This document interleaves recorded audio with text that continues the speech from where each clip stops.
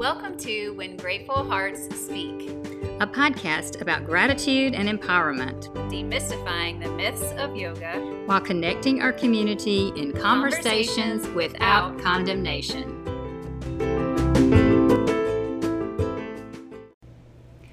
We're back again, friends, episode number 16, and we're here with one of our newest teachers, Amy. She teaches kundalini for us, and she's kind of just being a jack of all trades right now, stepping in for some others. I don't think there's anything this lady can't do, just throwing that out there.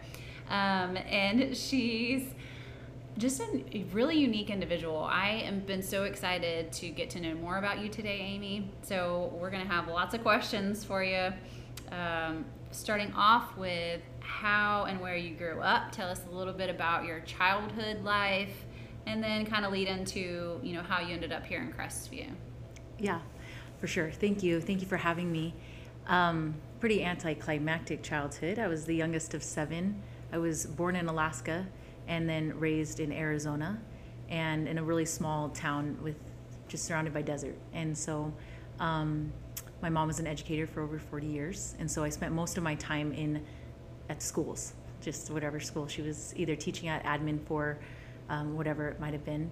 And in high school, I moved to Hawaii on my own and did stuff out there because I wanted to. My dad is originally from Hawaii, and that was really fun and a growing experience, and I ended up going to college out there. So yeah, that's it in a very quick nutshell. And eventually I got married, had kids, and we lived in Utah for 17 years, met at school, and then recently have come to Crestview because of the job. My husband got hired in Destin to work, and so we came out here just as of May, brand new. And knowing you of our conversations we've had off air, it was a little bit of a culture shock to get to Crestview. I think you said lovingly Crestview's kind of like 10 years behind. Yes, it is definitely a culture shock. Utah in and of itself it's a cultural bubble there. It's and I think every area you go into, there's going to be a certain demographic, kind of birds of a feather flock together, and every area is just super unique. And Crestview is no different. It just has its own little flavor, and it's typically more southern, where it's like, oh, just chill. Not a lot of things get people riled up. They're like, it's fine. In Utah, it was a lot different, just a little bit more on the go, busy feeling. Yeah. So you got a little more time on your hands now. Absolutely. Kind of slowing the pace down a little bit. Well, that seems to fit your personality. Yeah. So, which one? The go-go or the slow down? the slower pace. Even though she's very energetic, you're very energetic, but you also have a very, you have a good pace about you, like your feathers don't get ruffled as much. So yeah. Wonderful. Best to not get the feathers ruffled, especially if you have a lot of kids. Yeah. Tell us how many kids you have. Tell us our that. listeners about. I am a mother of 10. They are all mine. They were all planned. They were all wanted. That's usually the first questions that are asked. But yeah, homeschool mother of 10. I feel like I lead with that when I'm like, we have this new teacher. She has 10 children. Yeah. I'm like, you have can to do come and anything. pick her. She gave birth to 10 children, so she can do. I feel like so many times anything. I am sinking with 4, and I didn't birth them all, but I birthed 3 of them, and that's amazing. That's a lot, and celebratory. Yeah. And this is also another culture difference. Utah, I was raised LDS. And I'm Polynesian, and it's very typical to have big families, just huge and a lot of kids. And so it was actually quite normal to have families of 5 or more. Yeah. And in the double digits even, whereas here it's not as common. Right. It's actually not as common really anywhere outside of Utah. Yeah. Well, I was just telling Robin how interesting it is that the majority of people we've interviewed so far, which, I was raised RLDS, and then have been either of my church, of the Mormon church, or have left the Mormon church. Like the majority of our guests. So it's interesting. But my closest is my mother's best friend when I was growing up was LDS. Yeah. Everybody has a good LDS friend there in their back pocket. I don't remember how many kids, like 6 kids or something. Yeah. Yeah, I think my husband, when he was telling his dad, that about our church and that he would be attending with us, he was like, Mormons are some of the nicest people, like that was the only thing he had to say about it. So I was like, I'll take it. Yeah, it's a great label. Yeah. So what's next? So you got to Crestview and you're kind of adjusting to your new life here. Tell me a little bit about your parenting style. Like I know I just briefly was like, what, you don't have a TV? Like how do you exist without a television? Like what is that like? I just want to be a fly on your wall sometimes. It is much easier for children to entertain each other and themselves when there's so many around. They always have a friend. And our parenting style is more, we are all independent, autonomous beings that ultimately are seeking for our power, for control. And the more that we try to control others, the unhappier everyone is. And so with each child, I learned that as I relinquish control, there's still boundaries and like limitations in terms of this is how we run a household where we can all live together. But the more I allowed them to have this power of choice, the happier everyone became. And I released these expectations that somehow I needed to do everything. I needed to entertain them. I needed to be there all the time. When in fact it's learning how to cohabitate and love them each for who they are instead of trying to mold them into something that I want them to be or into the picture perfect that I had in my head. Instead of just being like, we are so synergistically beautiful together as I step away from trying to control everything. And so our approach is very independent. All of my kids know how to do things like get their own food, make their own, get ready for the day. They have their own schedules.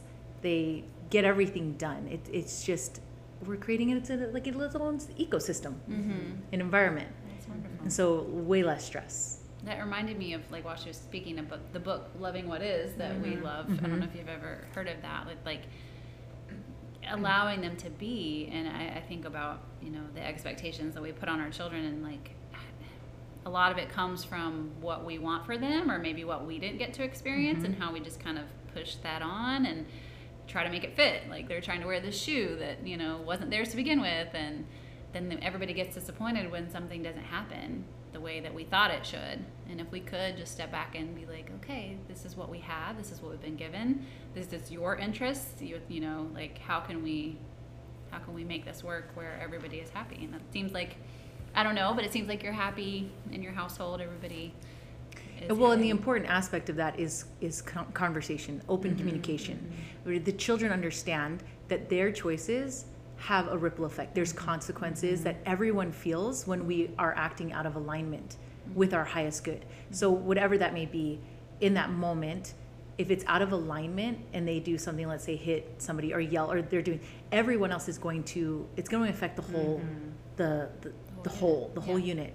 And so we spend a lot of time with emotional intelligence and helping them to process what it is they're feeling, helping them become aware and identify those things, and then how do we move this energy in a healthy and productive way instead of lashing out at those around you. And this is something that even both me and my husband still work through. That was my next question. How did you get to that point in yourself, in your marriage, in your relationship? Like, what led you to being an emotionally intelligent human being? And how does that contrast or match how you were raised? So my mother, like I said, she was in education for 40 plus years. She is highly intelligent and incredibly in tune with children and systems.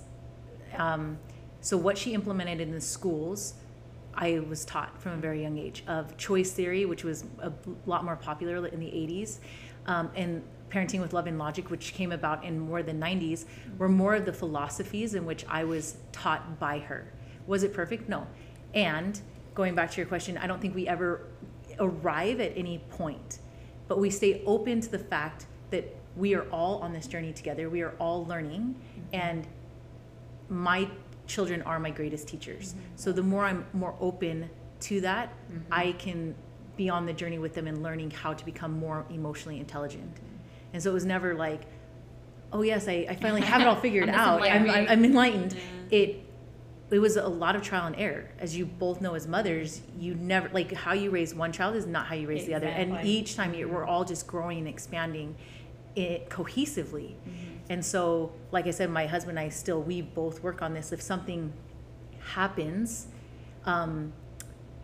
like we lash out at a child, let's say, like are talking to them in a tone that we wouldn't normally, the other one will call it like, whoa, what's going on here? Let's take a moment, breathe, connect. Like, how are you feeling inside? Because this isn't normal.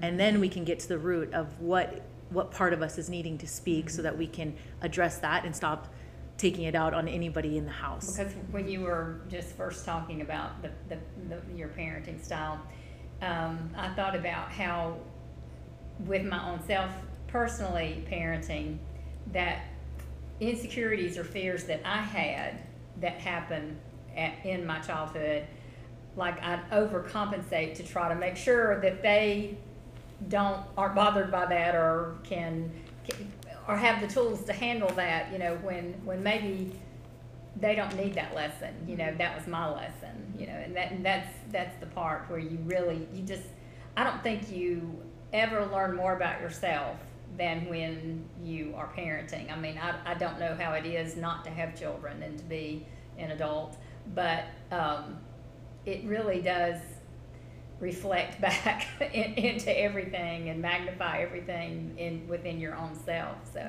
for sure, yeah. It's an instant mirror to some of your deepest insecurities, or it can be. And I do believe people can reach these states of enlightenment or awareness without kids, but kids are definitely a catalyst for they can be for a lot of people. And maybe that's just for those of us who have made that choice to be a mom, or, you know, that was our path, our lesson. That was how we were going to learn our lessons. And someone who makes another choice, there'll be other opportunities for them to learn whatever they need to learn. So for sure, yeah. And even as a parent, letting go of the expectations that our kids need to learn whatever, or they need to, like, trying to buffer their life's journey is probably one of the biggest things I've seen with other parents. Is like, well, I just don't want my kids to suffer. I don't want them to experience the trauma because I don't want to be the parent that I was. And the truth of the matter is, you can only be you. You can only show up as the best version of you.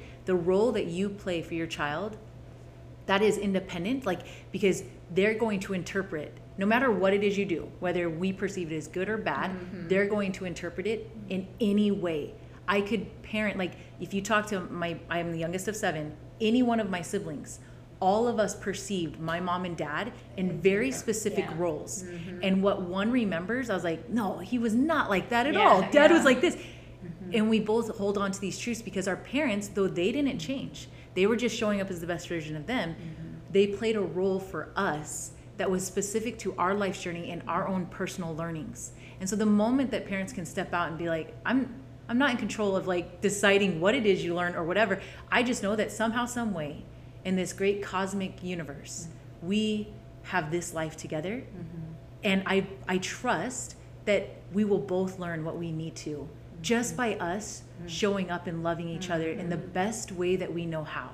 And so it alleviates this responsibility that, like, that you're in control. Yeah, that you're in control. And then, like, or that, like, somehow if your kid makes a bad choice, like, that it's all my fault. It's like, no, like, release that guilt. That, like, you were the perfect parent in that moment. And your child was the perfect child in that moment. And you were both supposed to, if we scale it back years later in hindsight, or like, man, my greatest lesson in this experience or whatever, it's because we just showed up in the best way we knew how in that moment. If we can accept ourselves in grace, that's how it was supposed to be. Because the control is normal. It's an illusion of the control. Absolutely. So if that is your mindset, maybe that makes you feel better. I don't know, but it does. It gives people value and significance when they feel like, oh, my kid, they made it. They got a scholarship. They got a full ride. They did this. They're freaking president of the United States. And all of a sudden, I have value for myself. Instead of saying, independent of my child, in anything that they choose, whether I think it's good or bad, because that's irrelevant, I still have value.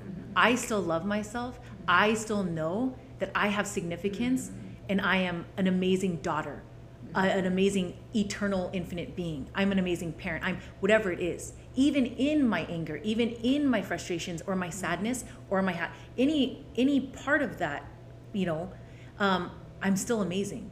And so if we can find that value independent of anybody else in our life, now we know that we're finding wholeness, we're finding peace, we're finding strength.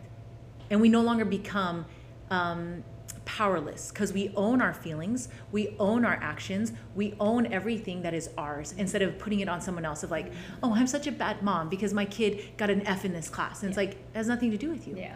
That's their, like, we showed up the best way we could, and it's perfect. And I still have value as a mom, as a person, as a daughter, as a And you're not woman. letting that guilt or, No. or self-condemnation No. come through, because once that starts compounding within yourself, both mentally and physically, you're not going to be your best self and live your best life and your highest. And you actually manifest Yeah, more so. relationships and more experiences that validate the belief system that you are not a good mom, that you have all this guilt, that everything you do is bad, that everything is your fault. Everything is going to validate just that belief system. I feel like this whole episode I'm going to put on repeat, and I'm just going to listen to everyone because I need Amy to tell me that I am worthy. You need you I to know. tell you I you know. are worthy. Like, I This need is to the keep key, hearing it. that Yes. we move into this place where this is I all don't need your validation. I need That's my right. own validation. It's intrinsically Yes. motivated. It's all here. Yes. And so regardless of whether, even if I were to come in and say you're not worthy, you're like, that's an interesting thought. Yeah. Yeah. And it has you no, for that. Oh like, my it goodness, has yeah. no interface into what it is that is already inside of you. Yeah. And that's when we can show up powerfully, because nobody else can dictate our inner stance. That's No what- one else can dictate how we show up in any given moment. I feel like that's what Gayla was just saying episode before last, Yeah. where if someone has an idea of me or something Yeah. they're saying, You like can't- I don't subscribe to that. Yeah. You can put it out there all you Yeah. want, but I don't pick up the It- rope. I yeah. don't subscribe. Well, and really, their perceptions of you are usually just an indication of how they feel about themselves. It's all Right. about their own experiences and beliefs, not yours. And I am a firm believer that it's healthy to look at something and say, how can I learn from this? So if that's coming up into my awareness, it's like, interesting, where can I learn from this? Or where is this being mirrored back? And is there a part of me that actually feels this? And how can I address this within myself? Yeah. And again, it's still, their perception is an indication of what's going on within them. So it actually gives me a lot of insight, and then I can show up in more compassion, Right. while that's still the key. doing some self-reflection of like, Yeah. okay, is there a piece of me that this is rising to the surface? I think that's the key, showing up with love and compassion for, we can only meet people where they are, and their perceptions are, decades old of all the experiences they've had or their parents had, or, we hold on to all of these things as we age and grow, and stuff that we didn't even experience that we now know, from our grandmothers, that we kept just hold on to. So being able to show up in love and say, like, I see you, I see that you're having this feeling of me, but let's all just sit here and marinate and see where we can come up with. And in my experience, the more you find your inner stance and your spiritual autonomy and are good with it, the less experiences you have of people having things to say about you. Like, it's just not even in your awareness anymore. Right. Because who you are naturally gravitates out, and the energy and the experiences you have, like, will come back to you based off of the vibration you're putting out. Right. And so, to be honest, I don't know if people say anything about me, because it never is in my awareness. Like, I don't hear anything. It's just not there. Now, in a different time in my life where I felt a lot differently about myself and I was not in such a healthy place, it seemed like constantly I was surrounded by drama and like people having issues, and I had like these altercations with people or an argument here and there, and it was like nonstop. And the moment that I stopped blaming everybody else, of like, you know what I mean? And I took it back inside, all of a sudden those kinds of experiences went away. So tell me how you got to that point. Tell me how long you've been practicing yoga, like when you became this spiritually aware. What led you to this part of you? And I know that's hard to pinpoint on your journey if you were looking at your life as a timeline, but when did it start to shift for you? Oh, I've always been spiritual. I've been so being raised in a very religiously devout Christian home. I loved speaking anything about God and Jesus Christ, and I loved it. And I also wasn't a huge fan of rigidity and somebody else telling me how to find God. And so even within the religion, I found my own path in like, this is how I listen to God. This is how I find Jesus. Intrinsic, like at a very young age, you realize that. Yes. And so I would listen to like my bishop or like the pastor, right? Like his or leadership, they would say stuff and I would disagree. I wouldn't be like confrontational about it, but in my, I'm like, yeah, I'm not going to subscribe to that. And I would move on. And I had some leaders that didn't really like that. And I was okay with that because it's not their life. And so that though that's kind of always been my playbook of, well, you find God where you find God. You see how like he speaks to you, and you move towards that. And so because of that, it just led me from one thing to the next, including different spiritual practices, different spiritual traditions, and the things that they use, which there's actually an undercurrent of sameness and similarity between all of them. Right. And like yoga, body and emotions, how we hold on to them and finding healing within the body, epigenetics and all sorts of stuff. And here we are today. And my kids, obviously, they were like the biggest. When did you go through the yoga training? What year was that? How long ago? Yoga training, I went through Kundalini specific in 2019. And then, because I only went to Kundalini because I knew I needed Kundalini in my life. I wanted to deepen my practice, and there was nobody around. Like, there weren't any Kundalini teachers. Can you explain That's the next Kundalini? question. So Yeah. Kundalini was a tradition that was passed down by oral tradition through teacher to student only. And then in the 60s, Yogi Bhajan brought it to the West, and he was actually kind of shunned for doing that because it broke a heavy line of sacred tradition.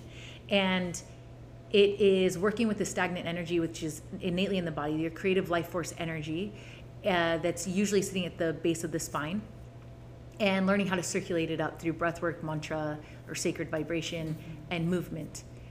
And so it's very systematic. It's a lot more rigid in a practice than would a traditional vinyasa flow.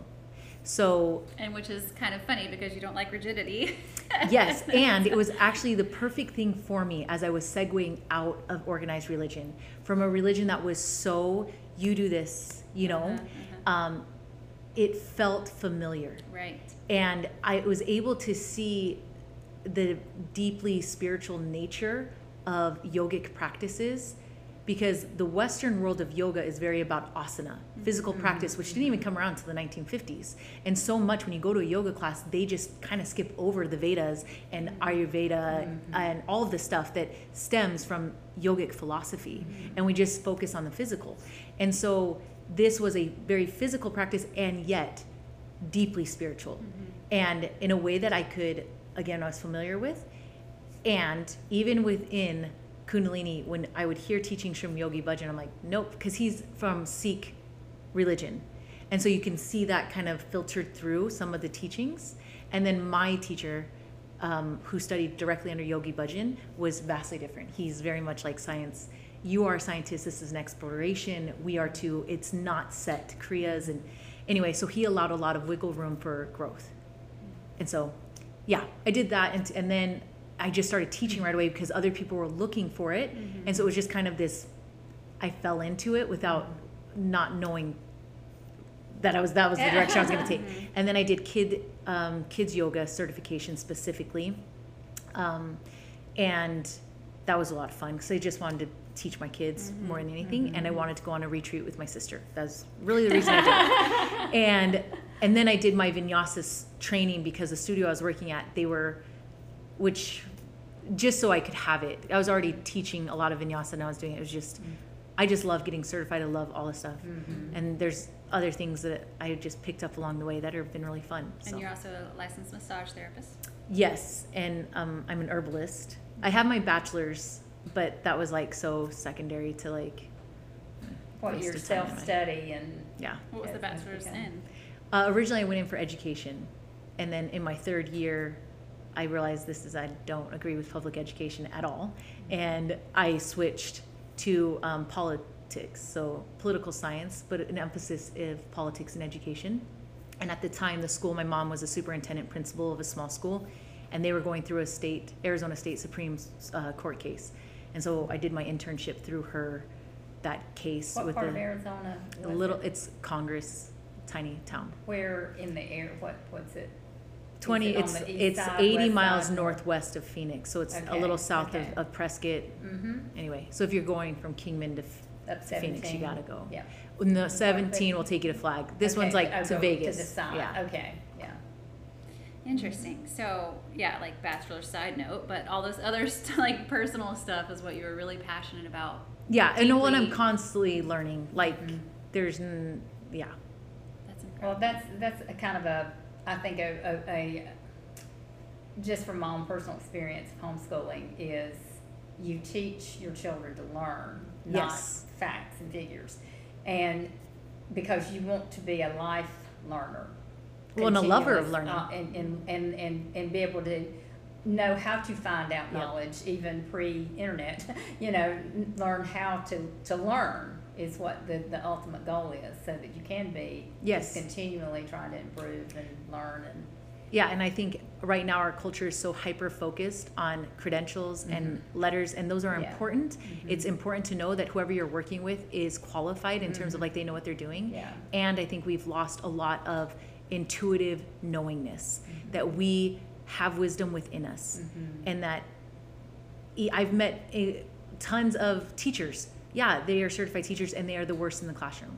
And I've met some phenomenal teachers that have never done a day of training of like they don't really write a curriculum or match it up to standards, and it's just a gift. Same thing, and you look at any course of study, any industry, and you will find people who it's just their gift, regardless of their training, regardless of their education, and then others who have all of the letters behind their name in the world, and they should find something else to do and with their life. if they're not in tune with their own intuition and their own observation, if they're just going on facts and not really getting into that cellular reaction to one thing or another, I mean, I don't know.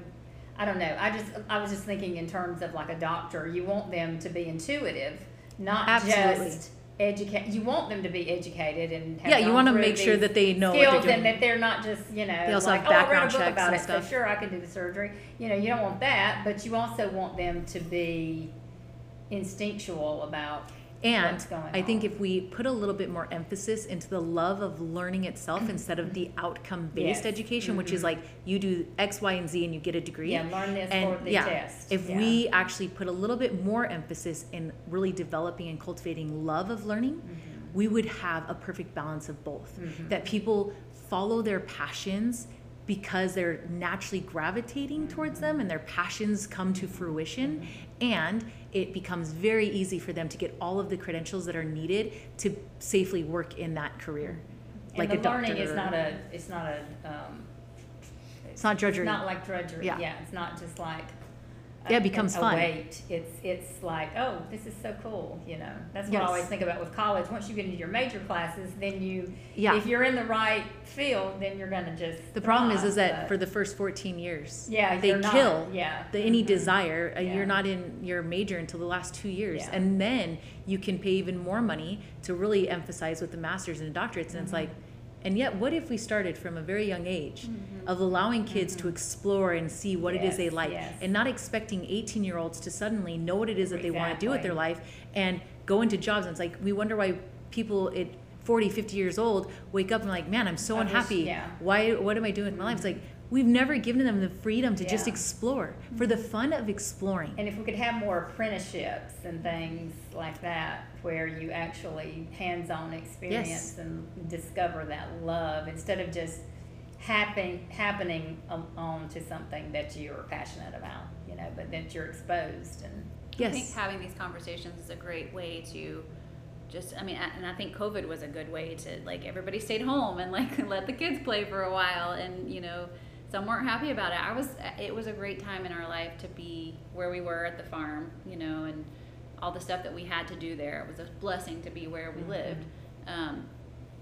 But trying to get my son to learn from the computer screen was god awful. Well, it's horrible for all of us, anybody. Oh, it was awful. And I also find just trying to teach him is hard for me. So we've talked about this before with other guests, like how different each kid is and how their needs are different, and how sometimes the school is great for them and sometimes it's not. And finding that balance as the parent without taking too much ownership of how they turn out, like how can I move forward in a way that benefits them and me and I always society. tell people, if you choose whatever makes you happiest, if you are sharing your gifts, let's say you love to cook, and it's just very natural for you to invite your children in as they cook side by side. There's not an outcome base. It's not like he's going to be the next like Gordon Ramsay. We're literally just talking about you sharing your love, your passions with your children. That is all. And if adults, if grandparents, I think this is really how we can make a shift. If we're just sharing what it is we love. I mean, some of the fondest memories that people have is like, man, I learned knitting next to my grandma, and she would just sit and talk to me and like blah blah blah. My parents used to just tell me stories, and it was and they just, if we fell into it, gave ourselves permission to just create in our passions naturally, it's a skill we pass on without it being drudgery, without it being a thing. It's just the way we're living cohesively together. Yeah. And so I have a love of the body, of health and fitness, and a lot of things. The list goes on. And my kids know what they are. I do not force this on my children, but if they want to come and join me in it, great, come and join me. And also, they know that they have stuff that I'm not interested in. And I'm like, I'm okay, thanks. But you want to teach me about this? I really want to learn this. And so we're all teaching each other different things because we all love doing what we're doing. Yeah. Tell me about your herbalist background. When I've never liked doctors because it just seemed like a waste of time. Like there was no preventative care. And so as I had my children, I was like, this is a waste of everything. Every time I went, I'm like, this is a waste of my time. When I would go to give birth, I didn't get an epidural. I didn't do anything. And they kept me in the hospital way longer than I needed. They, quite honestly, a lot of them were just idiots. Like they weren't really listening to what it was I was saying. And so by my fourth baby, I was like, well, I'm just going to do it at home. Like there's a waste. And so once I did my first home birth, I got really into essential oils, and we actually did doTERRA. Like that was our job, to build a team and do that network marketing company for 2 years. And then that really got me into more holistic, like natural medication and things. And so then that took me on this path, and I was like, oh, it would be cool to learn about herbs. And I think so I did. doTERRA and Young Living both originated in Utah, right? Yes. And actually the leaders of doTERRA were once a part of Young Living. Okay, cool. Utah is the mecca of all MLMs. Just a heads up. If you know a Mormon, they're probably a part of an MLM at some point of their life. Well, I just heard yesterday on a podcast about that doing the missions makes you learn how to handle rejection. Absolutely. And that makes you the greatest salespeople in the world. Most door-to-door sales companies also originate out of Utah. Yeah. Great skill set to have. Yeah. Mm-hmm. But yes, free training if they choose rejection to serve a is a mission. great teacher. It is. It really is. So yeah, then it just led me naturally to herbs. And tell us more about some other natural practices you have that we've talked about offline that maybe you use for healing or... Well, I just believe that at the heart of it, people can heal themselves. Our bodies are intelligent, and if we are in balance, we can find healing. Yes, we can use whatever. At the heart of it is always emotions. So my love has always been emotions, and as you heal that, then everything else takes care of itself. To get people to emotions is probably one of the hardest things that there is, because we are so accustomed to like compartmentalizing things that are quote unquote bad, instead of recognizing it as a part that needs to speak and allowing it to say and then integrate it. So well, because that's biblical, right? Some people are afraid of emotion because we think that we're somehow like people, I don't know, they spin it somehow. If we listen too much to our heart, we're not following Christ or whatever, you know. But then how does that the Holy get so Spirit backwards? come in? If the Holy Spirit's speaking to you, if you've ever had, that experience, that's, the most powerful lessons I've ever learned, when I actually heard a voice, telling me, and, you can say it's your instincts, you're opening up, you're whatever, but if you're... No, the thing I'm confused about is like, yeah. when people say you're not, like, I get you have to die to self but you also have to listen. But it also says love your neighbor as yourself. So, what are you confused about specifically? When you talk about emotions and how important, how powerful, you know, a lot of Christian practices will say that you don't listen, you don't follow your heart. You follow Scripture, you follow God. You let all of that other stuff go away, like act like it's not there. So, yes. So the foundation thing to understand is that we are energetic beings. Like, it's been measured. We vibrate. Like, our sound carries vibration. We have, like, it can be measured, and they've shown it. There are two specific types of energy that flow throughout the world, feminine and masculine. They have nothing to do with gender. It is literally just this certain types of energy. You can link it to the sun, to the moon. And those energies are what are at the hub of creation. They also carry specific traits. We have lived in a world that is very masculine driven in terms of just the energy. It's very solar, it's very productivity, we are go, go, go, and that is what is valued. It's very compartmentalized. We need it to get things done. The other energy that has been neglected for centuries is this feminine energy, which is very flowy, which is very much in the rest. If you think about the womb of a mother, this is where most of it is done. In the first trimester, so much happens that no one even sees. No one even knows if you're pregnant, and you're literally carrying life. And all of this is happening. It happens in the dark.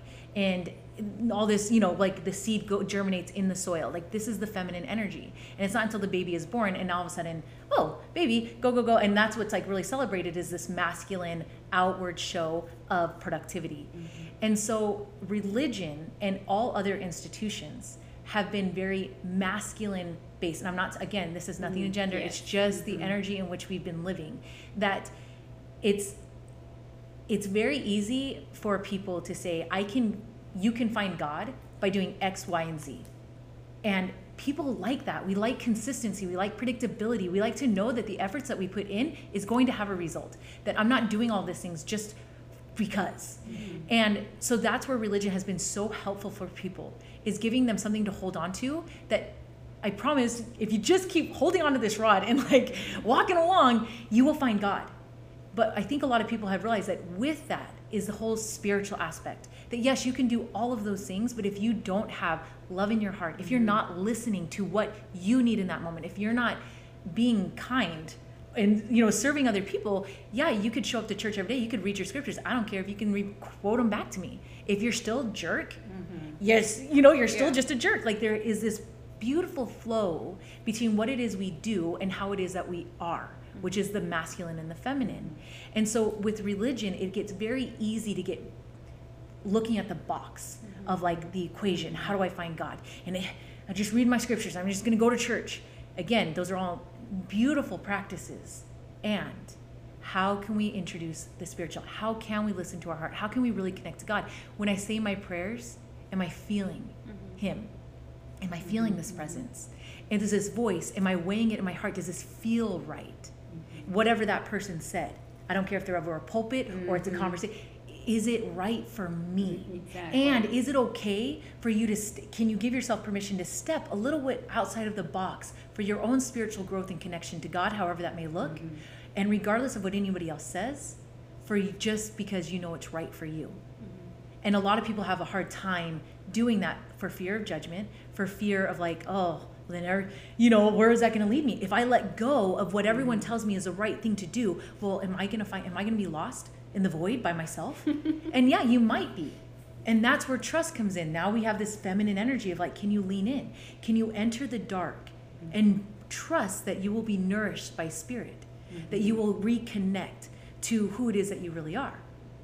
And then when you have those moments, knowing that you can show back up in the masculine, in the community, as a better, more whole version of yourself.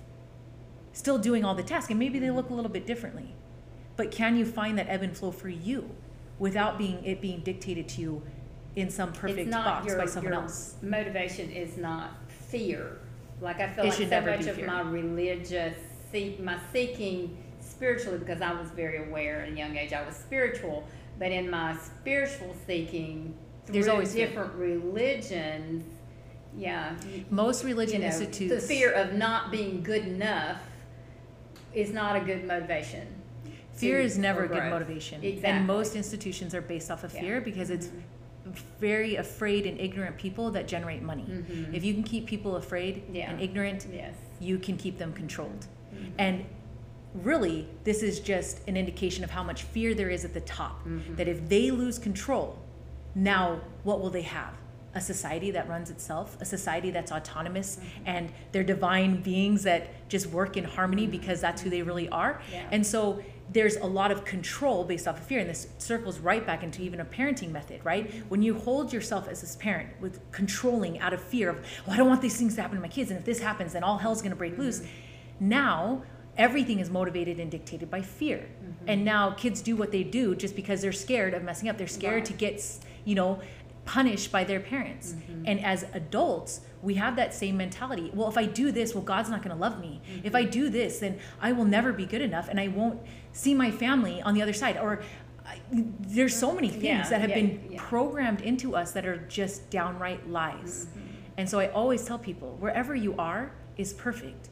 And the question should always, I know what fear does in this situation, but what would love do? If I'm in this place, like, what would love do right now? If you're in a place of indecision, it's like, what would love do right now?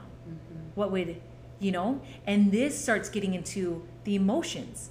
Because when you start to feel, I think there's only two real base emotions. It's love and fear.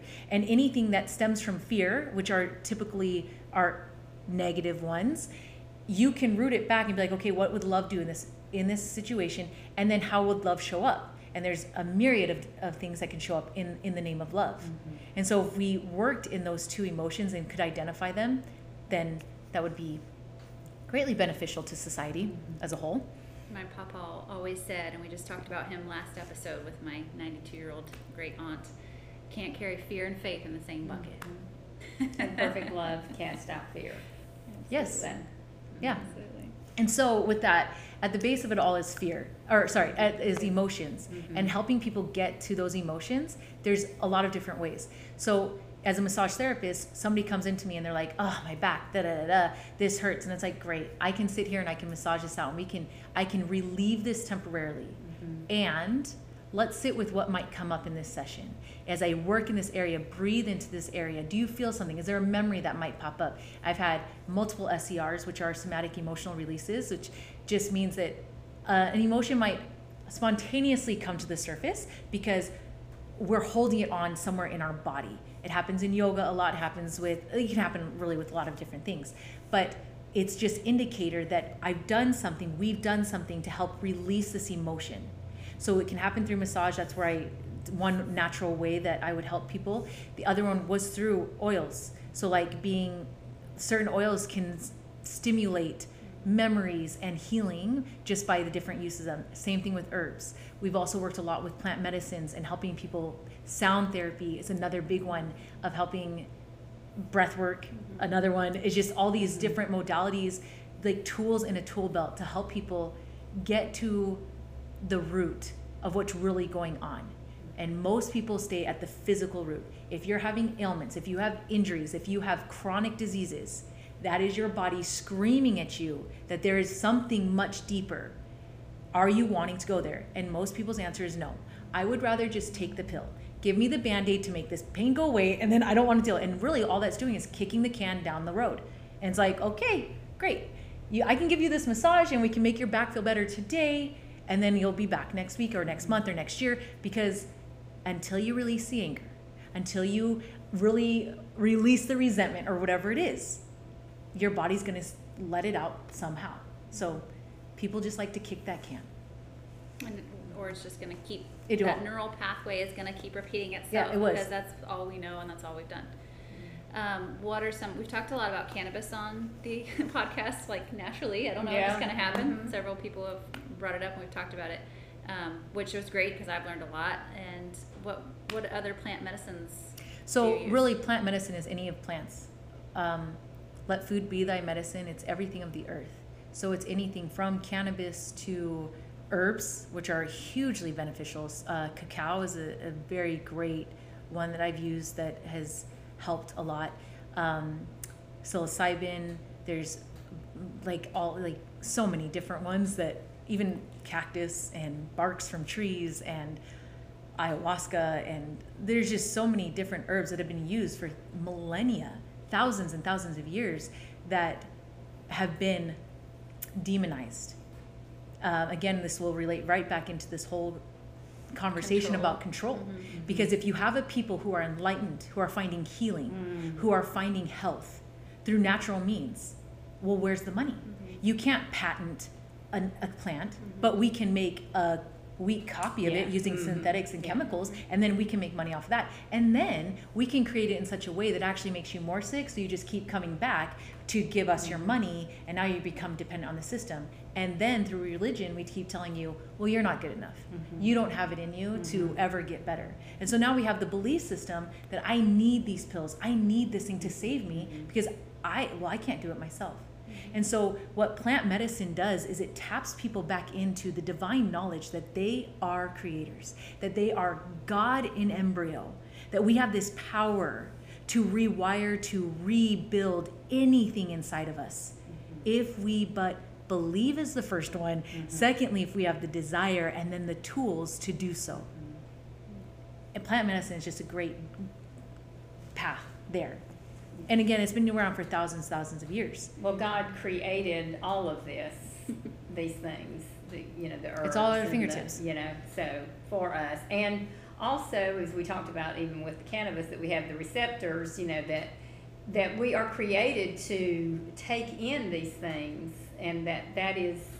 Psilocybin is the same way. Yeah. We have specific receptor sites that are perfectly linked to psilocybin. And I mean, now it's quite interesting, because we have archaeologists and scientists who have gone and shown through history that we have had these medicines given to us in mass for thousands of years in every single culture. And oftentimes it was given by women in temples. And a lot of people will be like, oh, I can't believe, but it's the religion with no name. And there's just so much study behind it. And really, we're butting up against a lot of programming and cognitive dissonance. So when you have the 60s, which is this huge wave of like, whoa, what is this? I can experience God. I can see this, that I'm something so much more than what everyone else is telling me. Now all of a sudden we have Nixon coming in and saying, we're on drugs. We have to shut this down. And at the time, you had major universities doing pivotal studies of what was happening in the brain for this. They shut that all down for 30, 40 years. And it wasn't until the early 2000s that they allowed Johns Hopkins to then reestablish more of those studies. And that's when they started using it for cancer patients, for PTSD. And they are now able to show scientifically what is now happening, because they let off a little bit on the war on drugs. And so within certain areas, they're allowing a little bit more studies specifically towards psilocybin, but they're still trying to keep control over it. Still trying to, like ketamine has been released or is FDA approved, but again, it's a synthetic drug, and it works way differently within the body. It has amazing benefits, and it's beautiful, and it's not natural. And so we can make money that way. And as we claim our sovereignty again in our own healing, in our own spiritual paths, I think we can win this overall of like... Enlightened people don't make good blind followers. No. Well, they don't make any money for sure, right? And they can't control. No one can control us. Yeah, and the pharmaceutical companies have... You have everything from the food industry, pharmaceuticals, religion, the government, every major entity with a lot of very powerful people, very few relative to the population, that would just come crashing down. Because why would we need a government when we can self-govern? We don't need other people to tell us what love is and how to work out a value exchange and how to live harmoniously. We had tribes for thousands of years that did this. And like, it's just, throughout time, we've seen how people can figure it out. And yeah, maybe there's some fights here and there, and we could figure it out. We don't need other people telling us how to live our life or what to do. because we know how to find God. We know how to find spirit because it's within us. Inherently, it's here, in us. and we are Yeah. good. Yes. For the most part. But everyone wants to tell you that you're bad. Yeah. You're not good enough. Original sin, the whole Yes. thing.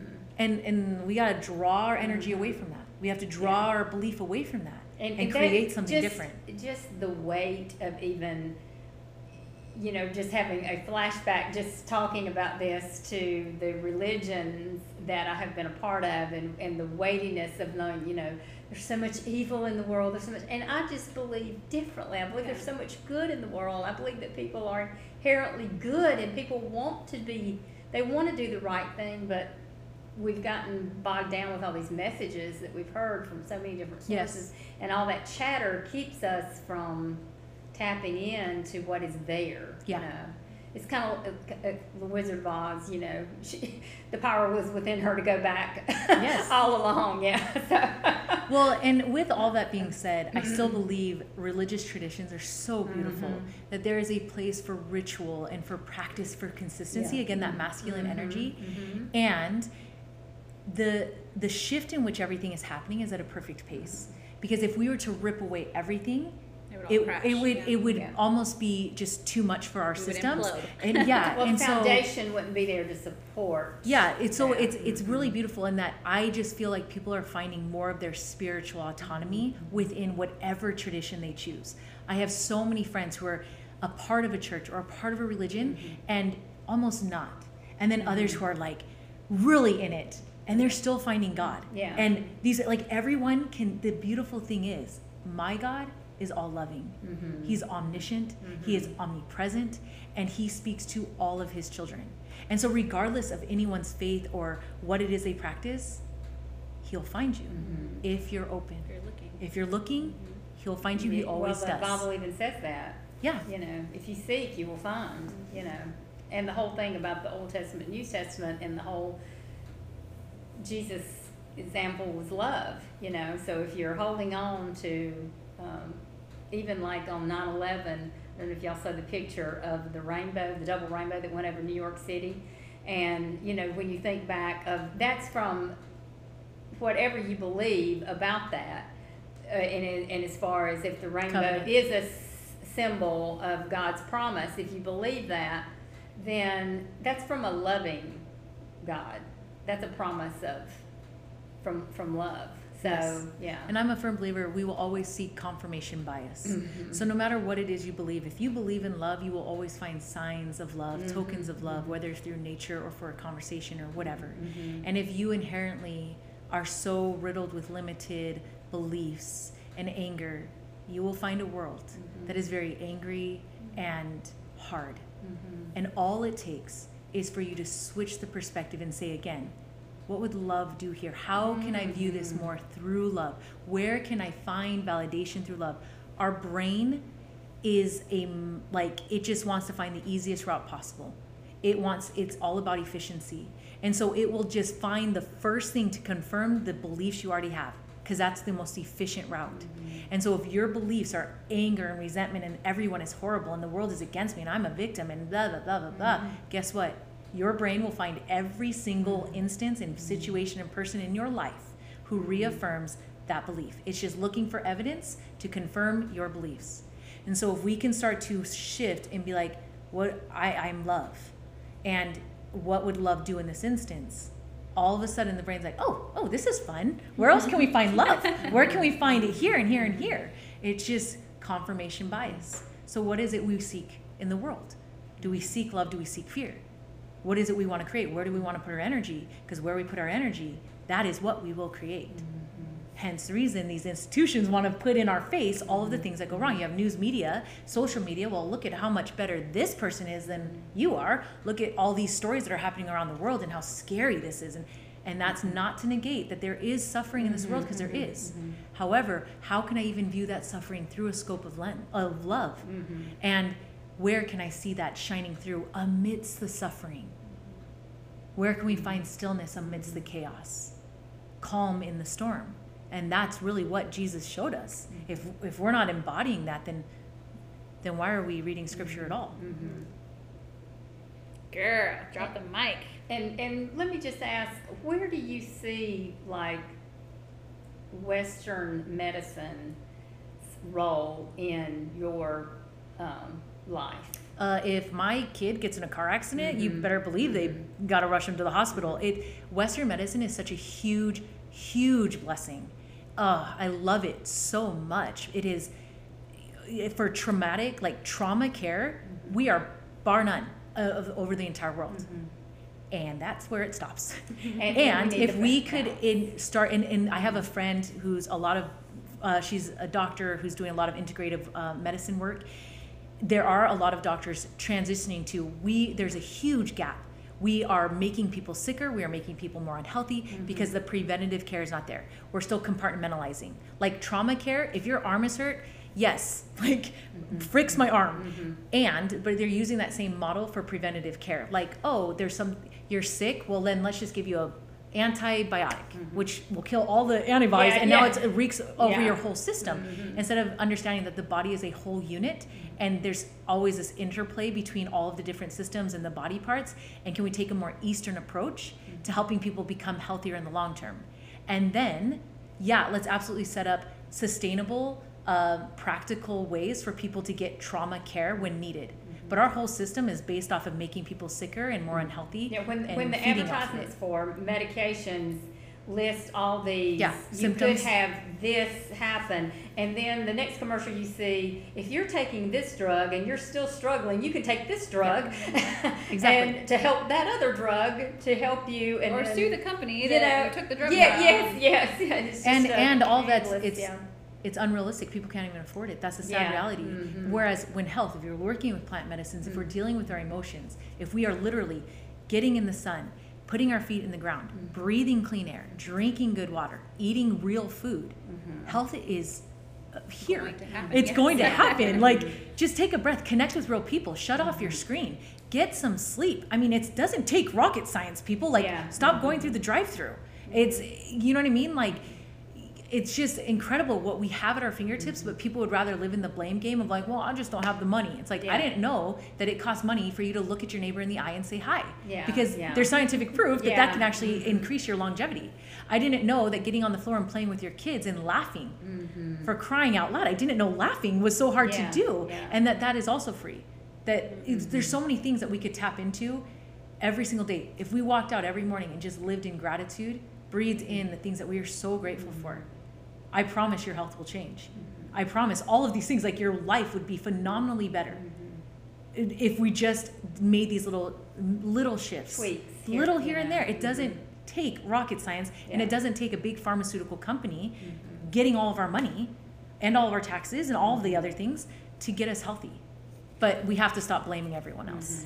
Amy, you're just such a wealth of knowledge. Like, it's going to take me a long time just to go and process all the things we talk about in this, hour and a half of a show. But how do you stay grounded so that you can keep helping people? I mean, I know you have all these tools in your toolbox. Is there something that you do daily? Oh, there's a lot. So my question is always like, what feels right? What feels good to me in this moment? So sleep is number one priority, okay? And I don't always get it, and I know when I don't. Just those basic healthcare things that I was saying about, like, dude, have I eaten? Have I slept? Do I need water? Like, do I need a nap? Like, whatever it is, that's like a kid, right? Do I have my nap? Have they been fed? All that. And then I have very specific practices that I absolutely love. So I love to learn. I have to be in a book. I don't have to be. I love to be in a book all the time, learning something. If I am in a place of stagnation, my husband will drop me off at a Barnes & Noble, and I will stay there all day, and I will get fully recharged because I will find all the next things I want to study. And so, like I said, I'm always in another course or program for whatever. I just go wherever feels right. Okay. And then I actually practice, there's a lot of tantric practices that I do for self-care and plant medicine. I'll do, when it feels right, I'll drop in meditation every single day. I obviously do yoga. Kundalini is home to me. It feels so right. I love it. And none of these are like, oh, I do these things every single day. I mean, like, let's be real. Right. Yeah. And my kids will join me sometimes, and whatever. I carve out intentional time every single day with my husband without fail. Like, this is, we are together. What if you don't feel like it? What if one of you that is is like not grumpy? even a thing. No, because we know, like, so we are so in tune with one another, and it's something we have cultivated that, like, he just knows, or we know, like, if I'm grumpy, well, here he comes with this bag of food and like whatever is needed in that moment.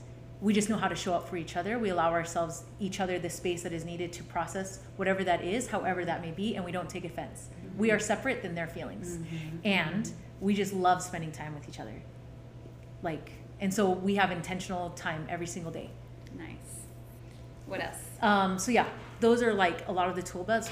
Obviously my favorites are the tantric practices and plant medicine. Those are just fun. Describe the tantric practices that you do. So Tantra is just another way, and it's really about feeling. It's about connecting to your body, this idea that you can experience everything through the body, and it's all the senses. Can you become alive in your eros, your aliveness of being human? And so it's drinking in the sights around you, right? And tasting the music as it comes into your ears, like this interplay between our senses, that they all work in harmony. And so this ties right into kundalini. So a lot of kundalini is within, everyone thinks of tantra and kundalini is like, oh, this is just sexual. And there is an aspect of that, but even with sex and intimacy, it's about utilizing this creative life force energy as a purifying force, that we're circulating it up and down the governing meridians to cleanse and connect us to God. There is no better place. Why not find God in our pleasure? Mm-hmm. And can you still find God in your anger? Can you still find God and like everyone likes to say, like, can you, like, in the dirt, in the, like, muck?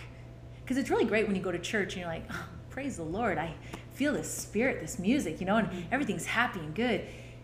Easy, find God. But can you also find God in the dirt, like the angry, the dirty? And that's where tantric practices are so beautiful, because you find God in all of the things. You find connection in spirit, in the aliveness of just being human. That we utilize the body to sense everything around us. Because this is a vehicle. And a lot of times religion will put it like, oh, you gotta don't feel that. Don't feel that. And you gotta become the master of your body. You have to, like, get it under control. But yet our emotions were given to us by our Creator. Yes. So. And even your body. Yes. Your pleasure. What it feels like to just like some of the fabrics, right? Like something Cashmere, soft, cashmere, and how you just want to roll around in it. Or like you taste something so decadent and just like, and you're just like in this whole other experience just from food. And then even sex and this pleasure of like connection and feeling so much love and so much power and all of the things that can come with every single experience. And so if we thought of it as like, what if life could be that? What if every experience could be that? You're sexualizing your existence. Yes, but and in like the most beautiful of ways, right? Like our anger, we really feel in our anger.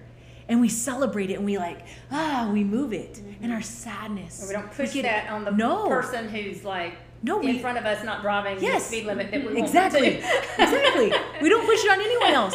We see it as it is, and we love it. Because I firmly believe that's why we chose to become human. I don't think it's happenstance that any one of us are sitting here in these bodies. That at some point we chose this experience. And we chose it because we're like, man, that is a fun ride. Like what other species? Yes, there is no other species that can go from feeling angry and bothered and mad and then all of a sudden like super happy, who can go from laughing and crying and simultaneously like yelling within a matter of seconds.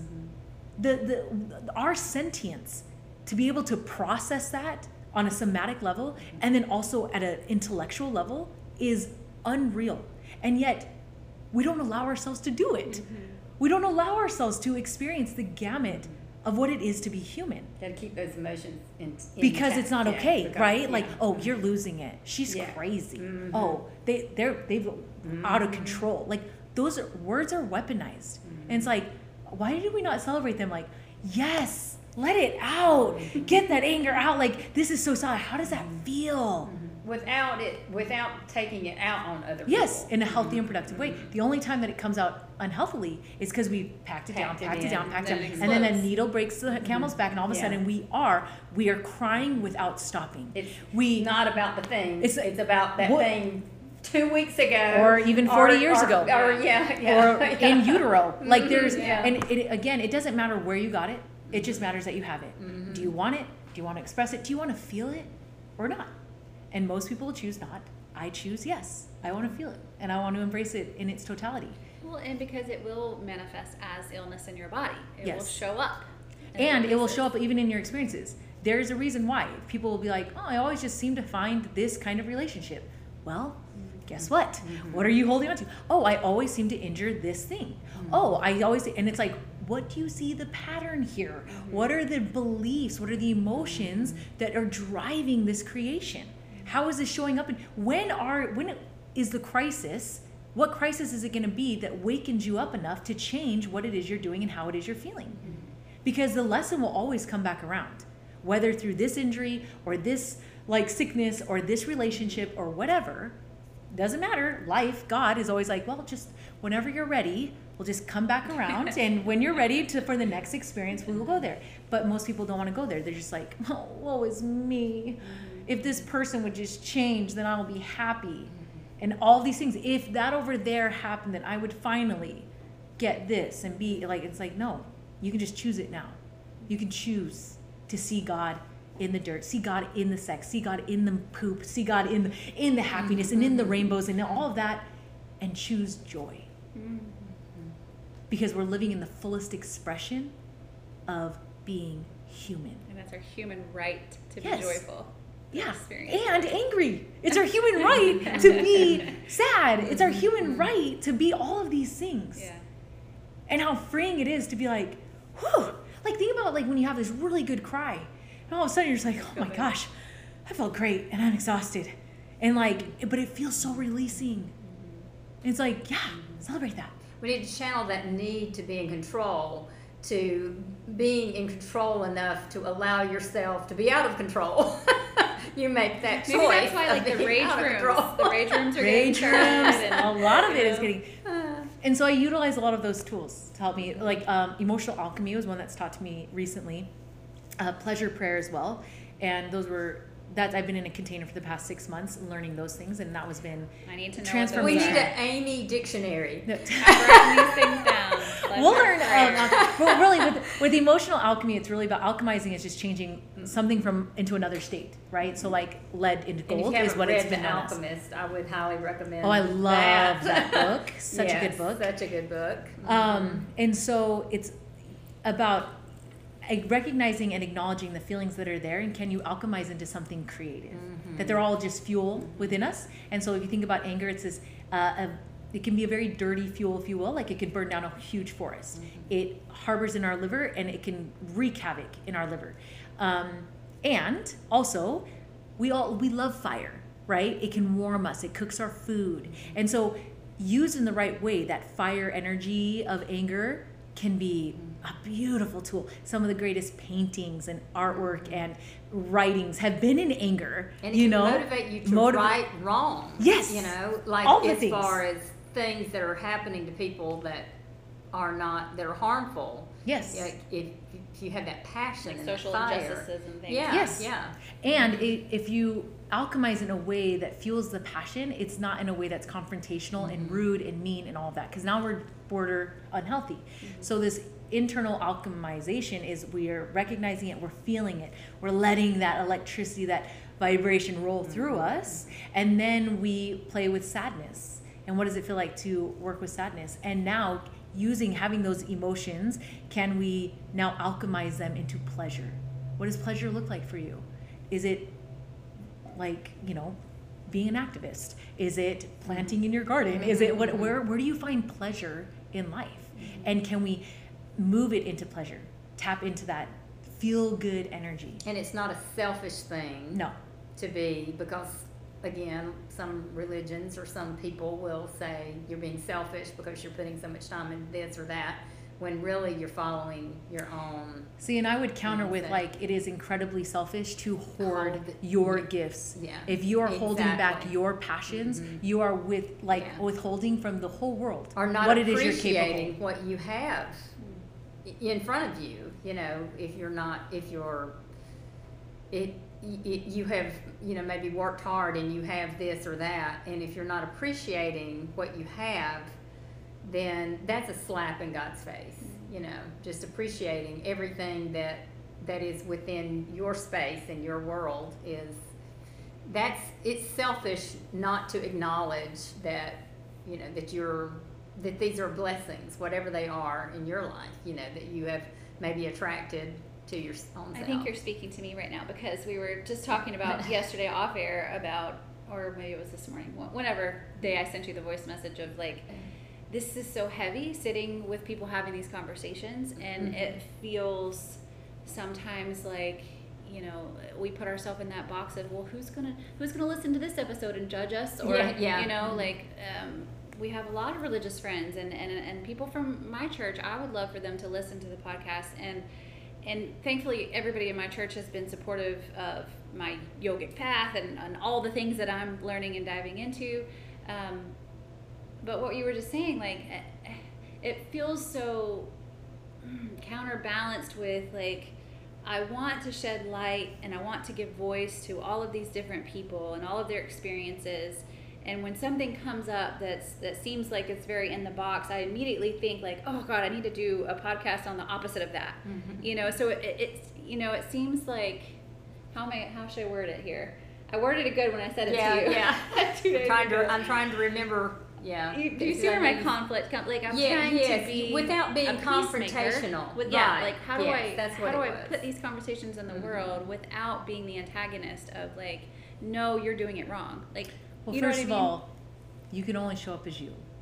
First of all. Secondly, the more clear you get on why it is you're doing what you're doing, the easier it is to stay in line with that vision. And to stay focused on that and not let the chatter. Because Well, that's what we've found with the podcast, is sometimes the own chatter within our brain has made us question why we said this or did this or Well, if you whatever. are doing this Yeah. podcast for everybody else, then you're probably in it for the wrong reasons. Right. To be honest. Yeah. That everything we do should be for us. This should light you up inside because it lights you up. Which it That does. regardless, it has lit something then in us. whatever Yeah. somebody says doesn't matter, because Yeah. this lights you up inside. And how someone else receives it, you have no control over that. Yeah. But the moment you put your energy and your emotions behind their reaction, now you just gave them control. Instead, you're staying in alignment of like, I do this because this lights me up. If you listen, great. If you don't listen, great. I'm doing this for me. And I know that as I do this for me and I fulfill my passions, if I lean into my pleasure, those things that really light me up, it blesses the world no matter what. It may not have numbers and statistics and all the things, like, but again, none of that matters. Our influence is far greater than anything that can be measured. The vibrations we put out literally start to heal the world. Nobody can measure that, but it changes. It changes the frequency of this room, of everywhere we go. I don't care if a computer tells me that or not. And I don't care if somebody doesn't like what I say. I'm not going to stop speaking, because this is my truth, and I know that this is how I heal and I connect to people. Again, their reaction is an indication to me of what's going on within them, and how can I show up in love for them. Will they receive it? I don't know. Not my monkey, not my circus. I'm going to be over here doing my thing. And as people, as you stand in your power, doing your thing in your pleasure, in your divine right as a human being, it inspires and gives people permission to do the same. That they are so caught up in being in their passion and in their happiness, they don't have time to talk about you, because they are loving their life. And you don't have time to listen because you are loving your life. And how beautiful is that we can be in a community where everyone is doing vastly different things and loving our lives because they're independent of what anybody else is doing. And if you're loving your own life, then you're not going to condemn somebody else's life. Exactly. Exactly. Usually it's like, oh, they're just really unhappy. Hey, well, this is what I'm doing. If you want to come along, then you can come and join me. And if not, okay. Yeah. Namaste. Yeah. You know? And so getting really clear as to why you're doing it. Yeah. Draw your energy back. Draw your attention back. Remember that this is for you. This lights you up. That who you are when you show up in the world, it changes and it heals. Has nothing to do with who listens. You know? Yes, thank you. We've definitely felt that. Like every time we sit with somebody, I told her, I just feel like a snake lately. I'm just shedding. So every time I talk to you personally, like I just shed something else, or something else is brought to light where, how could I not be lit up by this? Like, yes. how, you know, having these conversations, and we've met so many different types of people where we'd go into the session and not know a thing about the person, or, you know, first time meeting someone, and leave having learned something and feeling good about Feeling a transformation within our own self, Yeah. just because of them sharing and being vulnerable enough to share authentically. Yes. Yeah. So yeah, that's definitely the practice for me, is pulling back, stepping back into my own power. I mean, since the conception of the studio, like it landed in my lap as well, you know, of this is what you should do, and okay, God, I'll try, you know, and just remembering that I am enough, I'm capable, you know. I had to write that on my mirror at one point of this journey. Just, I don't know, you seem like the type of person that just exudes confidence. And I know that it had to take, like, there had to have been some catalyst for you to get there, or maybe you were just always born the confident one out of the 7, or whatever, the leader. I was oddly, very uncharacteristically the youngest child. Wow. Like, you know, I was just, Yeah. I just never really questioned anything, and I didn't really, I naturally fall into leadership roles, and I'm okay with it. I'm also okay not being it. And What's the age difference? I'm just curious between you and the next. 2 years. It's Oh, all it's about just 2 years 2 years. Okay. between all of us. How old are you, by the way? 39. And so, yeah. But just so like much, anything. so much experience, so much wisdom tied up into that 39 years. I'm in awe. We all have it, though. This is the thing. You've all gotten to it have, quickly. we all have this inner wisdom within us. And if we really took the time to go inside and delve and sit with it, percolate, get it out, we would realize just how much we have to offer this world. But we're so busy being unhappy with where we are and comparing ourselves to everybody else and all the things that they do and how they look and blah, blah, blah, blah, What they think that about we me. don't, and what they think about us, that we don't even have time to see our inner wisdom. And the truth is, like, even going back to the scientific view of just even our brains, like our it's been shown that we use very little part of our brain, and if we will open up and sit with that and seek out experiences and different things that will help us open up those pathways in our brain, then we're going to have a totally different view and experience on life, just because it's there. Again, it's within us. It's just how do we get to that point that lean into love, lean into what feels good. It will always lead you there. I don't believe we were ever created to be like, this is meant to be one hellish drudgery, white knuckling it to the end, to death. I think it was and how suffering. sad. But that's where people connect. Oh, well, my suffering is greater than your suffering. And now we all like just commune over misery instead of being like, man, this is a crazy ride we're on together. This is so fun. And so leaning into the things that bring us joy, leaning into the things that we love, leaning into love itself, that's how you open it up. It's really quite simple. But we like to stay in those places that are familiar, and it's scary. It is scary. And there's a lot of programming, right? So if you lean into love or lean into our passions, well, now you're selfish. Yeah. And now you're not going to make money doing your job. You have to change your default setting. Yeah, you do. Yeah. And this is where why it's so beautiful with the study of epigenetics and what's happening, what they've realized, the plasticity of the brain, that you can literally rewire and rethink. You just create new neural pathways. So create some new thoughts, create some new actions. Write a new story. Believe it. Yeah. And so just practice. And back to when you mentioned loving what is, we tell ourselves these stories that are not truth, and we have to take a step back. In the book Loving What Is, she says, you know, ask yourself these 4 questions, one of them being, is it true? And then you ask yourself again, are you sure it's true? You know, because it's that default path that our brain's taking, and, you know, which can help you fight the anxiety and depression and things that so many of us struggle with if we've just got to rewire, as you said. Yeah. And pulling out those tools that help. Because it's not easy to just all of a sudden wake up and rewire certain things. It takes a lot of practice, and it's concerted effort. You have to prioritize it.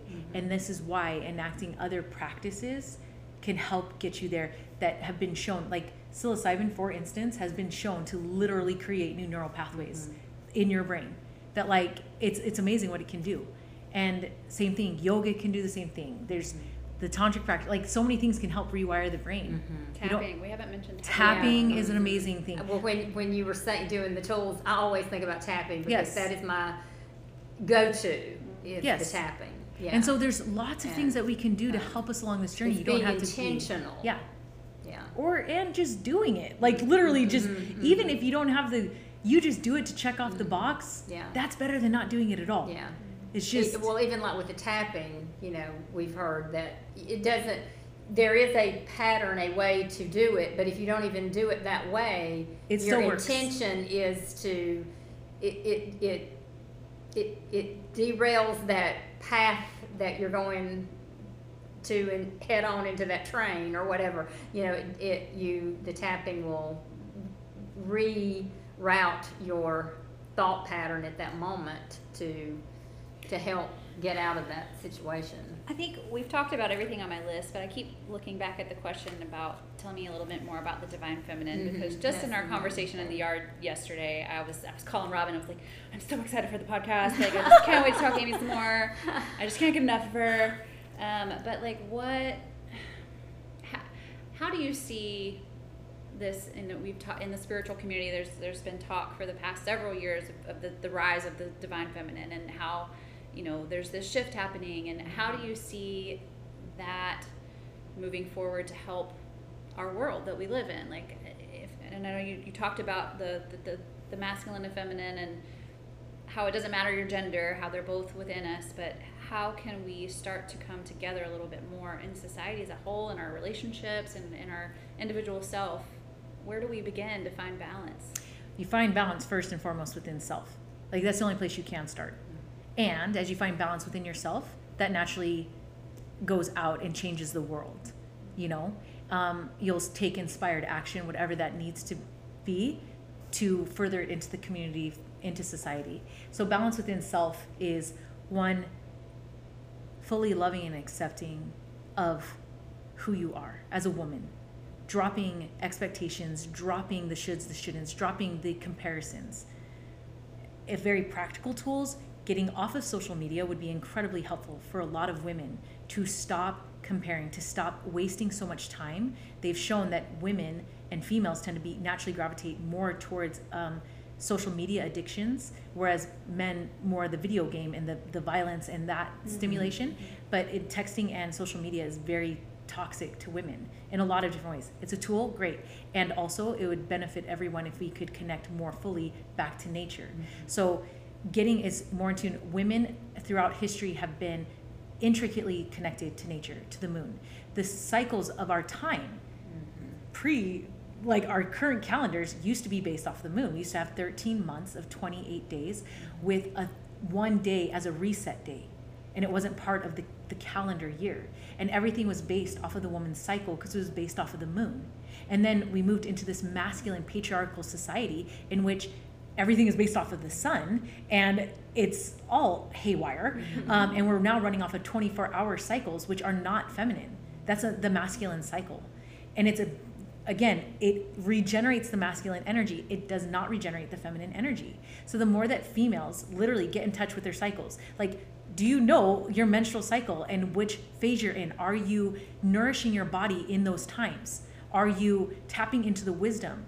Are you like feeding the foods that are needed for your body at that time during that particular phase. Women are so out of balance with their hormones because of birth control, because of blue screens, because of like literally all of these things that are intentionally getting women out of natural cycles. So the more that women can just get in balance, like literally I would start with sleep, getting in line with your menstrual cycle, the emotions and all that, and then knowing when your body recharges. So women, their whole cycle lasts for about 28 days, like the moon, in terms of when they feel energy. So like you look at it, where a man's recycles within 24 hours, what they can do in one day, we do in 1 month. So we have these seasons where it's like we are about 10% during this week and about 50%, and like we're only 100% of full solar energy during ovulation time that week. And yet this is like literally the best time to make decisions. It is the best time to be super productive and to create a new business and to birth all this. That's the time. And yet women are expected to show up like men. We are not little men. We're not designed biologically. We are different. And yet the world expects us to show up as men. And in so doing, we've actually taken a lot of power away from men. And now men don't even know how to show up in their role because women are taking over. And it's like, if we would fall back into our own cycles and honor that, then that would be a great place to start, of just finding that balance. And then outside of that, just again, where can I have a little bit more flow? Where can I let go and realize I don't have to be so rigid? Where can I embody? What does the feminine mean to you? Does it mean wearing a flowy dress? Does it mean scaling a mountain or like whatever? Like it can show up in any way, but you need to figure that out for yourself. And no one way is going to be the right way. The other big thing for women is tapping into their sexual powers. And I mean, there's so much healing that needs to happen, like generational healing that needs to happen through the womb. There's so much stigma and toxicity regarding childbirth, conception, sexual natures because of purity culture. There's our culture is riddled with all of these things, and women's are the gatekeepers of the creative forces. Our whole inner, like our entire system is symbolic of that, like the shedding of blood. This is symbolic throughout religion, throughout time, of being very cleansing, of being a blessing, of being ceremonial. And we do it every month, of this cleansing process. The cervix, it thins, like the veil is thinning. We are the portal between life from the spirit into a physical manifestation. We are the hubs of God creation itself. It's symbolic in everything that our body does. And yet we have so much, oh, my period, it's the worst. Oh, I don't even want my period. I'm on birth control to stop it. And it's like, make peace with this incredible sacred responsibility that we have as the gatekeepers of life, and honor that. And so for me personally, like it's rewiring, like starting conversations with my daughters, creating red tents where we are bringing in the wisdom of the grandmothers and the mothers and the aunties. Everybody's coming in honor and respect for the natural wisdom that we have within us as females, of the womb wisdom that is also lunar in energy, as we go into the dark and nurture and create together so that we can show up more fully in the world. I wanted to ask you a question, just as to maybe you can expand on your thoughts on, so as women, we all have gone through this beginning our period, but yet before that and then after we actually have that cycle through the natural occurrence or not a natural occurrence, like through an ablation or hysterectomy or something like that, we still have cycles. Yes. So explain, can you expand on we're that cyclical. concept? We're cyclical beings by nature. Like we run with cycles all the time. And so it's about people finding cycles, especially women who have had some kind of trauma or medical reasons as to why they're not having a period, or even their post menstruation, right? So you're still energetically, even if your uterus isn't there, it's still energetically, it's still there. And finding that cycle for yourself, that you within the month, every woman has a time of like fall of, well, it's really like spring and summer and fall and winter for themselves, of how to utilize that energy. And how do you find that? you have to tap in. Okay. You can monitor it. First of all, getting rid of any heavy metals, pesticides, toxins within the body, it's much easier to be in touch with nature, within. If you're all messed up and you're eating fast food, well, it's going to be a lot harder to figure out your cycles because you're eating a bunch of hormones and steroids and all sorts of crap. So the more you can cleanse the body just on a physical level, the easier it is to like tune in. Then once there, it takes like 3 to 6 months to kind of figure this out, keeping a journal, like even like a calendar of like, this is how like I feel this way. This is how much I weigh this morning. I'm craving this. And like just these natural things that we kind of miss, and you just write it down in a phone, wherever, and you start to recognize the patterns as each month goes. For women who are still bleeding, it's incredibly beneficial to be like, okay, this is which day in the cycle am I? Do I have a 41-day cycle? What is going on? Do I have a 13-day cycle? Like, where's my body out of balance and where can I get more in line? Again, it used to be in tribes that most of the women bled right around the same time because they were so in touch with the moon. And it was right during new moon was menstruation and full moon was ovulation. And the whole tribe would shut down for the red tent for the wisdom keepers to meet in the moon. The Red Tent is also another good book. Yeah, it is.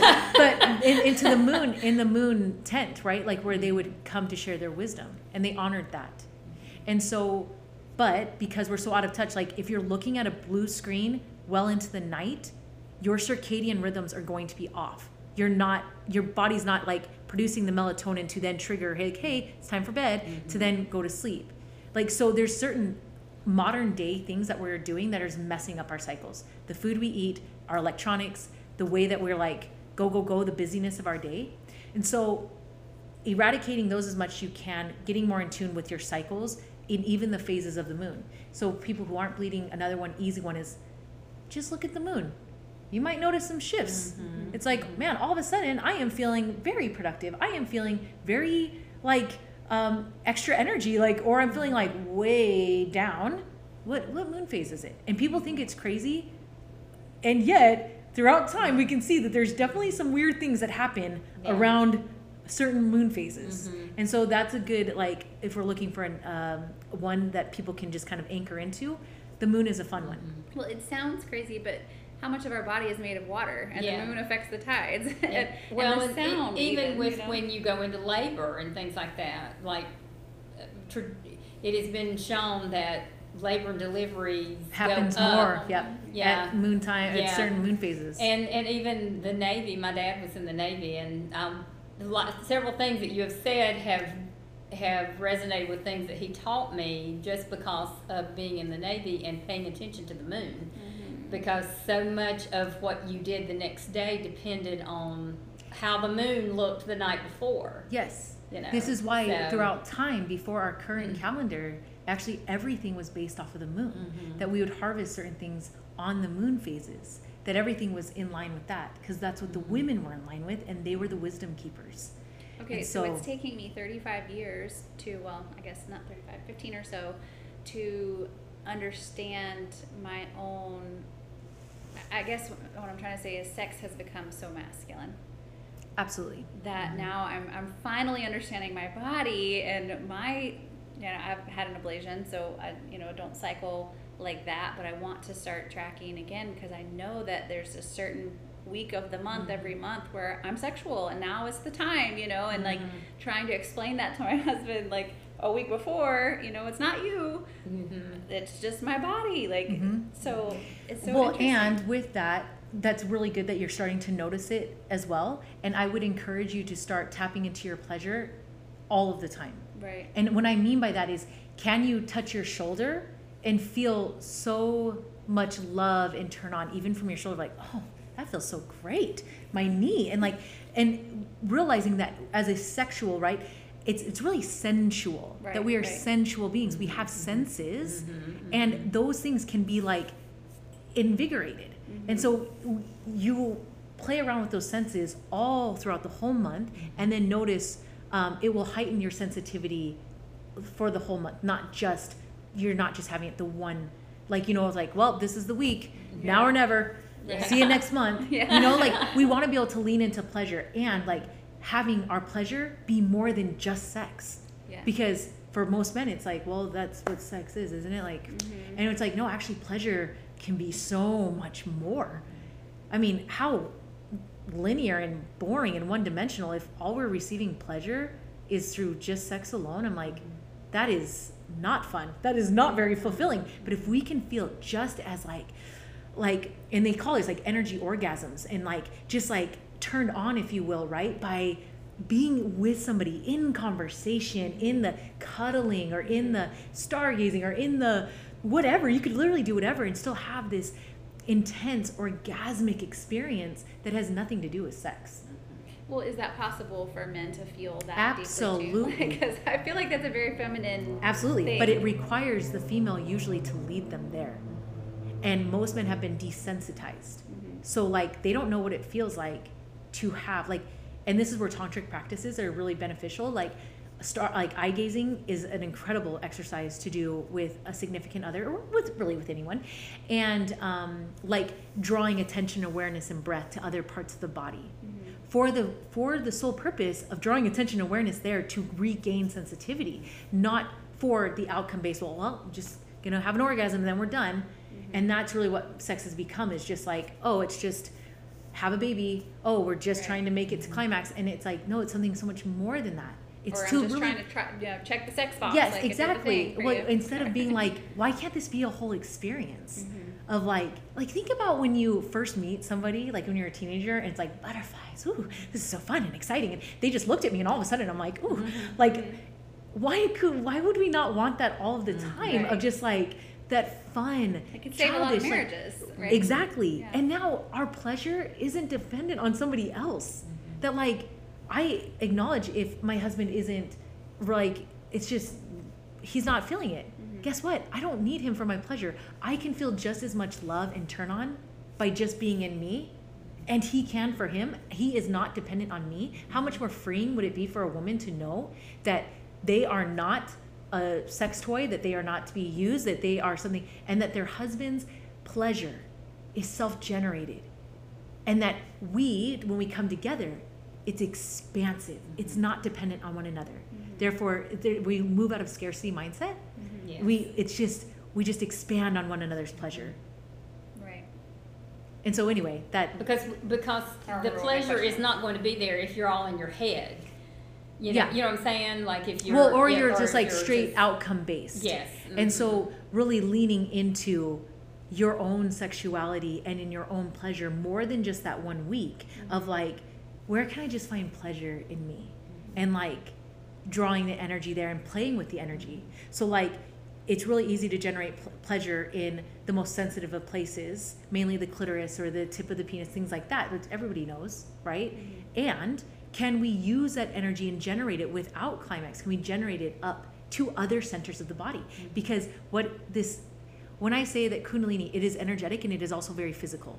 And there's like physical fluids that you can transmute the sexual fluids within the body to become this healing force that's been known as the fountain of youth, and circulated up the governing meridians to these other energy channels or the chakras. And this is like Tibetans have been using this for, I mean, millennia, and other traditions like the sages. Like anyway, the point is that it can be a very physical thing that is also healing. So if you can generate this pleasure in this turn on and then send it through breath and movement to other areas of the body without orgasm, and this is where people are like, wait, what? It literally, you're healing your body. You can heal. It's particularly beneficial for men. And if anybody wants to study more into it, they can look into semen retention, which is a ancient practice that has huge benefits for men. Men's energy, it's limited. It will, but women's is regenerating.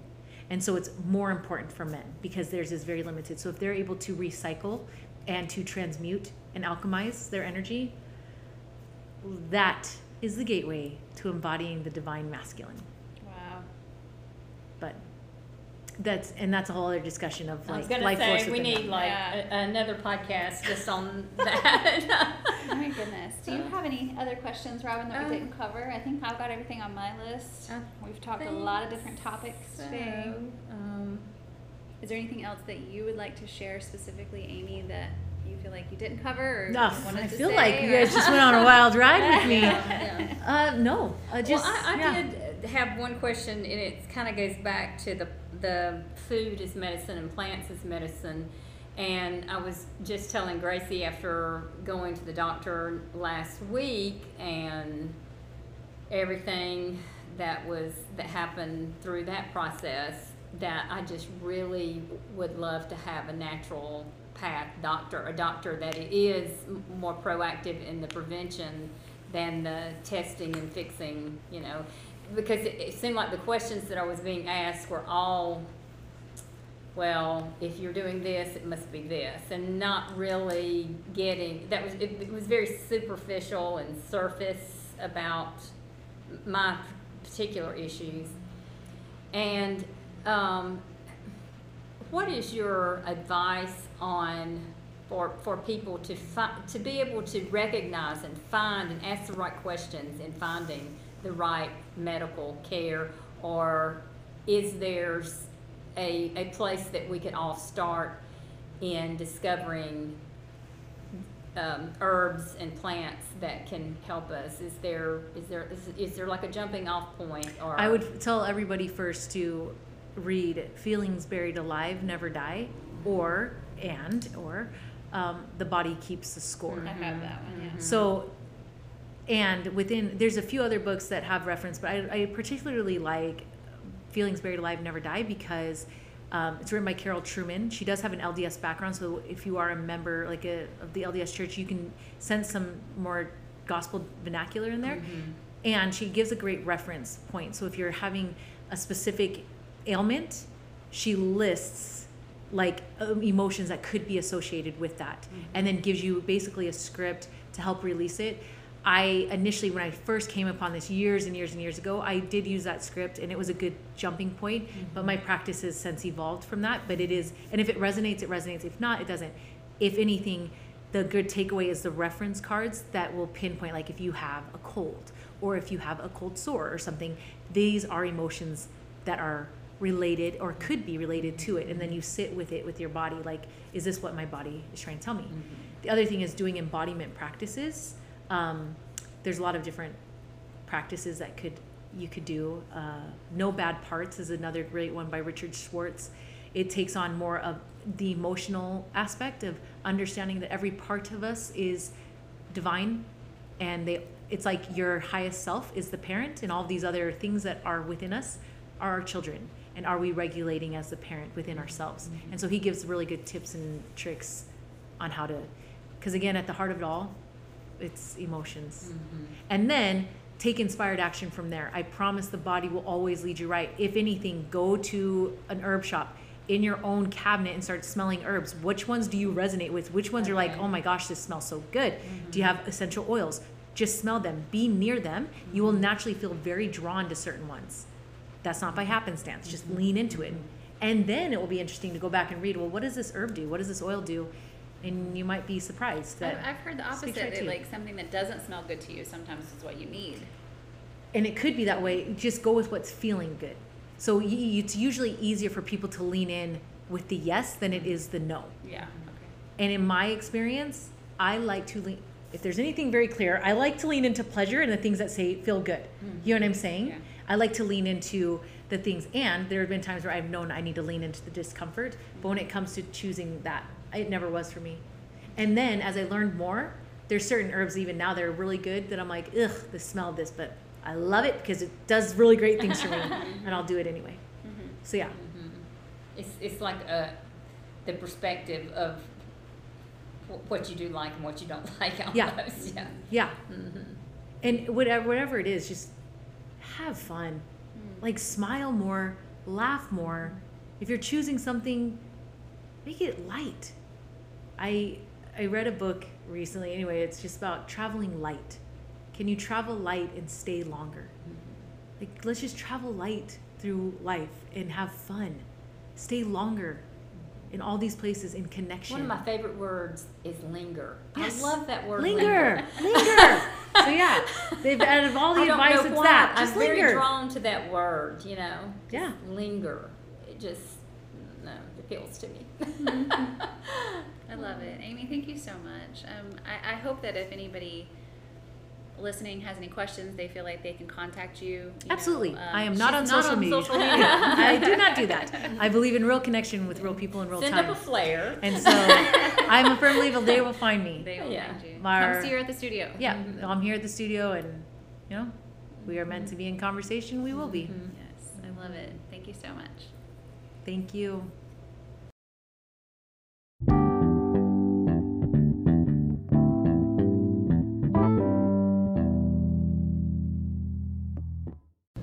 We hope you've enjoyed today's episode. May you feel empowered And full of gratitude. Until next time, when grateful hearts speak.